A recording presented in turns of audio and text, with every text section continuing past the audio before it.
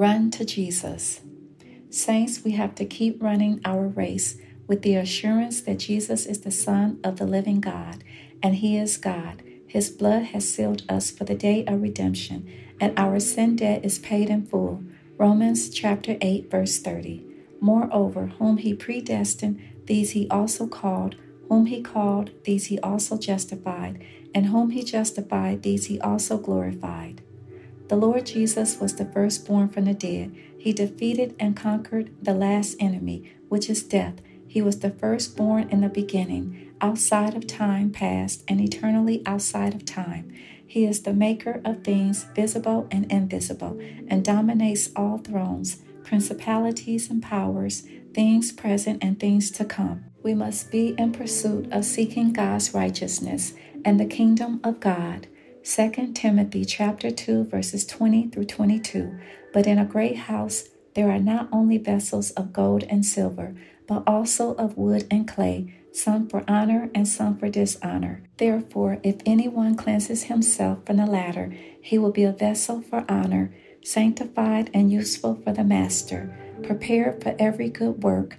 Flee also youthful lust, but pursue righteousness, faith, love, peace, with those who call on the Lord out of a pure heart. Our faith must be built on God's word and nothing else. We have to stay diligent in the scriptures for the truth and not lean on our truth.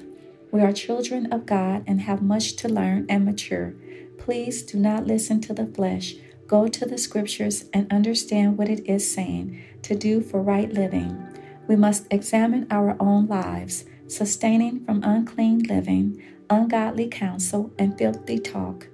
We must learn to be doers of the word and apply these scriptures, loving your enemies, blessing those who curse you, pray for others, and remember to do everything in love and forgiveness so that our prayers will be heard. The Bible and the Holy Spirit will help us know how we must live and remain pure in heart if we obey and study. God is always there where His word is being respected and blessed.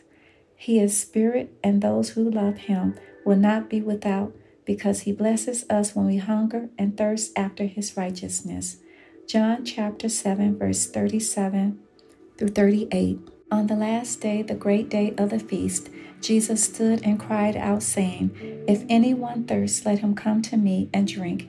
He who believes in me, as the scripture has said, out of his heart will flow rivers of living water.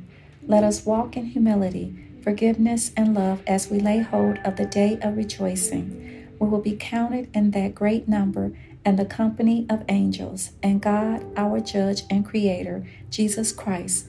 We have an inheritance that is hidden in Christ Jesus in heavenly places. Thank you for listening.